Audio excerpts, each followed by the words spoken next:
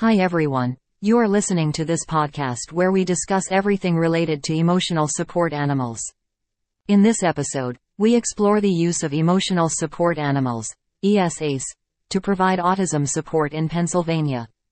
Pennsylvania is making strides in improving the lives of individuals with autism, and ESAs are playing an increasingly important role in these efforts.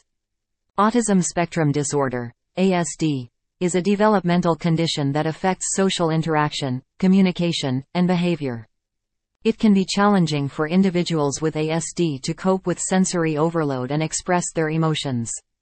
Research has shown that ESAs can provide a number of benefits for people with ASD, including reduced anxiety, improved social interaction, increased confidence, enhanced coping skills.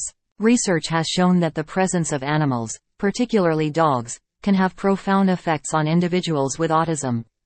The unconditional love and non-judgmental companionship of ESAs can help alleviate anxiety, provide sensory input, and promote social interactions.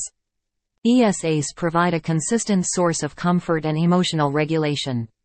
For someone with autism, who may struggle with sensory overload and difficulty in expressing emotions, a furry friend can offer a safe haven. The tactile sensation of stroking a dog's fur or the rhythmic comfort of their presence can be incredibly therapeutic.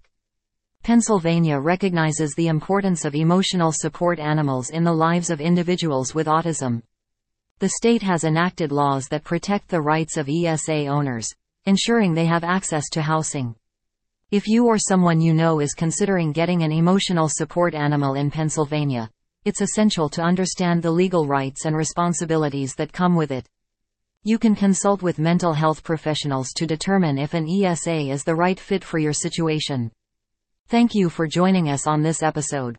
If you or someone you know is interested in learning more about ESAs and their impact, be sure to subscribe to our podcast.